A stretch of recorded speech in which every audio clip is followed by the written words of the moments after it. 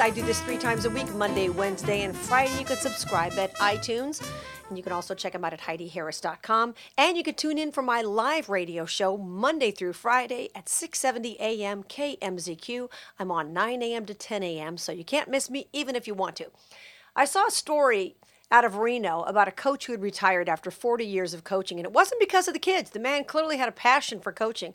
It was because the parents were driving him crazy. And when you think about what's happening with Facebook, social media, parents who go in to school and demand that teachers raise their kids' grades, or everybody gets a trophy, all this thinking, how could it not be an issue with coaching? Why is my kid not getting to play as much?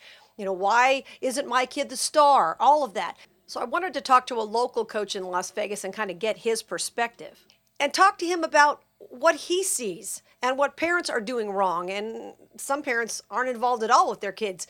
And now I guess coaches are expected to be counselors, parents, everything other than actual coaches. So joining me this morning is Coach Jack Concannon. He is the head football coach at the Meadows School here in Las Vegas. He's been coaching for 32 years, loves the kids, and certainly has an interesting perspective because he's coached at the fancier schools, some of the lower income schools, and it's funny how parents don't ever seem to change. Welcome, Coach, to the Heidi Harris Show podcast. Appreciate you being here. Heidi, thank you for having me. My pleasure. So when you saw this story about Ed Shepard, you probably weren't real surprised because you've coached at various levels, whether it's inner city or now, of course, you coach at a fancier school. Tell me about how the parents are acting and how they've changed over the last 30-something years of your career. Well, it used to be that parents would be shoulder to shoulder with a coach, with a teacher, with whoever it might be. They would, certainly in my case, when I was growing up, my coach was another set of eyes that was telling my parents, and there was no difference between that coach saying something and the truth. It was exactly what. Isn't that true? Because when we were kids, we got in a lot worse trouble from our parents than we ever got our teachers, right? We would have been shamed getting in trouble by the teachers. Absolutely. They would come in shoulder to shoulder. Now it's adversarial. It really is. From the beginning, in almost every little thing from, I was a third grade teacher for quite a while in my career, and it was adversarial coming in. I go, what, have you seen your child try to write? I go, ask them to write a note, whatever it might be. But they wanted to be upset about things, and that seems to be the way. And I think you hit on it when you're talking about social media and the immediate impact that everybody needs. And now has access to, gives them the right to spout off when they want, where they want. So thinking about what's being said sometimes is passé. It's not around anymore. We just kind of go for it. We're speaking with Coach Jack Concannon from Meadows School. I'm wondering, is it because the parents don't want to spend the time with their child, and maybe they're not aware of their child's inability to read, or is it because they just don't want to admit that their child has issues? Because I certainly know people like that who have kids in their late teens and 20s, and they are loath to admit there's anything wrong with their little angels. Is that what it comes down to? Boy, that is a part of it. That is a part of it, and how dare you? And it's your fault. You're supposed to change in 45 minutes a day, the other 23 hours and 15 minutes that this kid's alive. What do you do with parents who are frustrated? And I know lots of parents who have been, that their kid's not getting enough playing time. How do you handle those kind of parents? Sometimes the kid's just not good enough, and the parents don't want to admit that. For the longest time, it's always been put the kid first. In my humble opinion, it is, I always say, keep your eye on the ball. And the eye on the ball is keep it on the kid, on each kid. And, each student athlete that you have, and getting them to be successful. Now, one of the things that I ask all of my assistant coaches to do is be on the lookout for people and make sure you put them in a position to succeed. And you know what? Sometimes that doesn't mean being the star of the team. That if they were put into the role of captain or the role of superstar in football, the role of quarterback, they wouldn't be able to handle it because they're not athletically ready. We as coaches judge this, see this on an everyday basis. Parents come to the game and say, I want Johnny to be the star. Well, not everybody gets to be the star.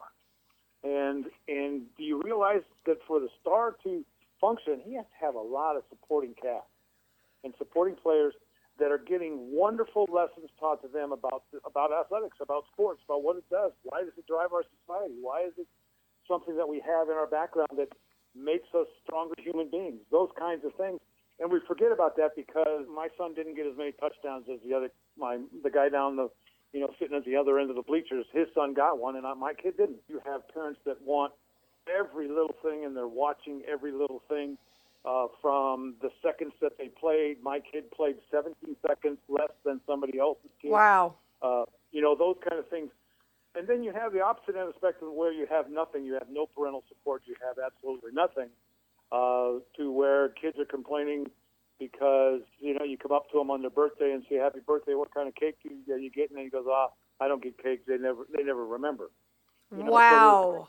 So there's both ends of that, and you put coach in the middle, trying to play dad, trying to play role model. How much of this do you think comes from the everybody gets a trophy generation? I mean, when I was a kid, we didn't graduate from kindergarten. For heaven's sake, Coach, we went from kindergarten to first grade. I actually had a neighbor the other day. I was stopping and walking my dogs and talking to a little girl in the neighborhood who's about 6. And I said, oh, what a cute bike that is. And she goes, oh, I got that for my graduation. She's probably 6, Coach. Graduation from what? Because you can put the lid on a marker. So now I'm looking at this and I'm thinking we've got a whole generation of kids who expect adults to salute when they get out of bed to go to school and all these things. Is that part of it? It is absolutely part of it, and it is. I need recognition for my child. What is missed in all of that, and I had a particular case this year where I had parents contacting me on whether or not they should attend an assembly because is their son going to get an award? And this is a family I've been dealing with for quite a long time, and I have a very, very strong relationship with. So I went to the coaches of the team that he participated on and said, is he going to get one of the awards? And it's like, no, we've decided something else. So I was honest with them. I went back and said, you know what? No, he's not going to get an award this time. And I got an email that was so long, tearing me up one side and down the other about how this can't happen. They don't care when someone else's kid doesn't get the award and their kid does, as long as their kid gets all the marbles. That is correct, and I think it gets right back to like you're talking about is we celebrate everything instead of celebrating participation. But we have to give participation a participation trophy because they're not getting enough by just participating, just being part of a team. Certainly when you hear about some of the great coaches in athletics throughout the years, the coaches have taught a lot of integrity. They've taught character and things like that. And it seems as if the parents don't want that. They don't want the kids to have a tough time and actually learn some life lessons. They just want you to pat them on the back and tell them how great they are. And that's very, very tough because sometimes the coach may be the last person to get a hold of these kids before they go and maybe become professional athletes. Somebody needs to be honest with them and build some character because after they get into the NFL, if they do, nobody's going to tell them anything other than, hey, how great they are, right? All of us have a list of people that have been a first-round draft pick that played for us, that has made it to the major leagues, that that participated in the NBA, wherever it is. But yet, just because we're a school teacher too, you must not really be the expert. And I have a buddy that I teach with that was at Cimarron High School here for a long time, who's now coached with me, and we laugh all the time. We always say, wow, we should write a book because things that we say that all of a sudden come back to us because it was said by an outsider said this, and it's all of a sudden a revelation. And there really is no substitute for hard work. That's still number one in athletics is you still got to be able to work out on a consistent basis. You have to have yourself fit. All of those kinds of things. And it takes somebody with keys to open up a gym and to make those kinds of things happen.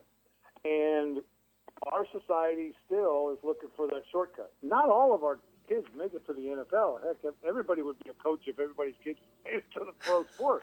Of course. Those are the 3 secrets to coaching, by the way: talent, talent, and talent. If you have good players, boy, you can be a good coach.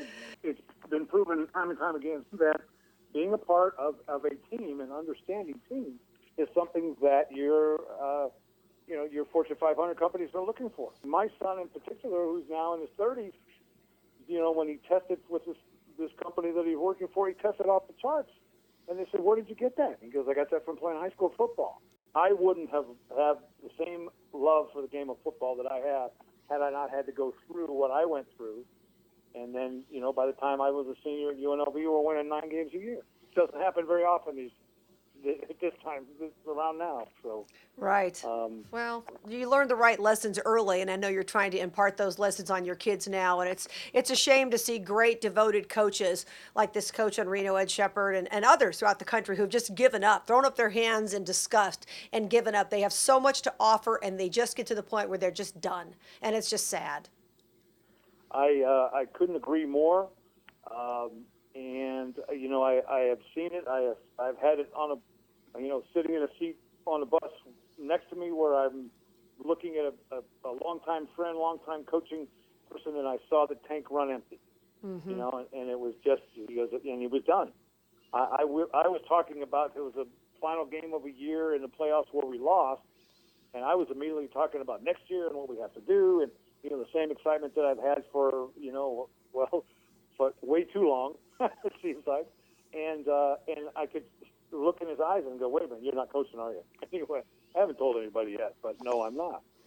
And it's a shame. It is a shame that we take these people that have all this tremendous knowledge and then we get them off of what they do best.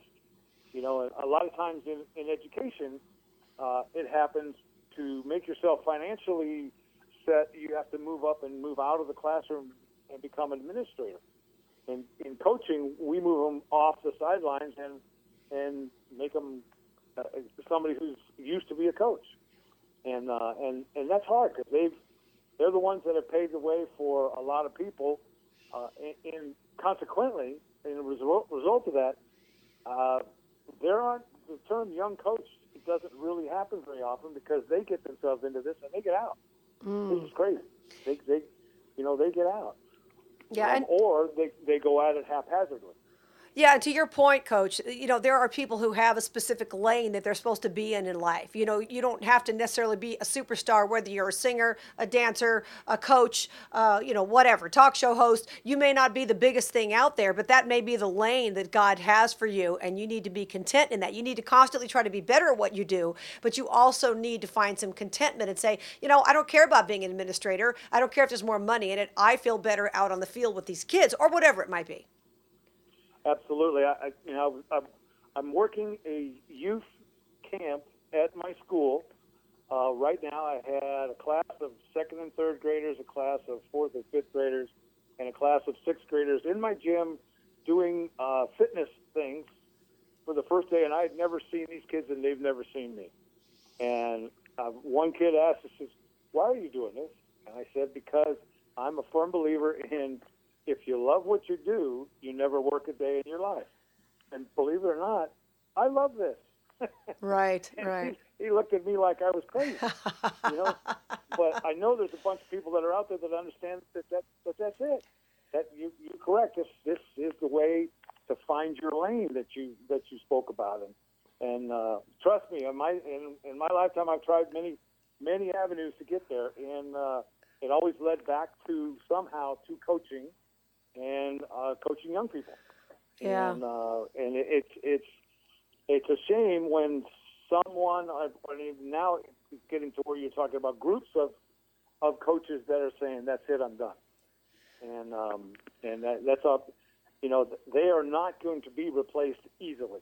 I can tell you that. Yeah, that's true. Not if they've got nothing to look forward to. Coach Concannon, great talking to you. Thank you for your perspective. I really appreciate it. It sounds like you really found your passion, and I love the fact that you've stuck with it all these years. I know it's not easy, no matter what your passion in life may be, when you get kicked around and things don't always work out the way you expect them to. I love the fact that you stuck with it because that passes on so many lessons about character to your kids, and thank you very much for your enthusiasm, continuing enthusiasm. It's not easy to be enthusiastic about something you've been doing for 32 years. But you're still doing it, and I appreciate that. Love every minute of it. It's great, and I really appreciate the opportunity. Thank you. I really wanted you to get a chance to hear what this coach had to say, especially in light of the fact that so many of them are leaving because you parents act like jerks. Let's be honest, that's what it's all about.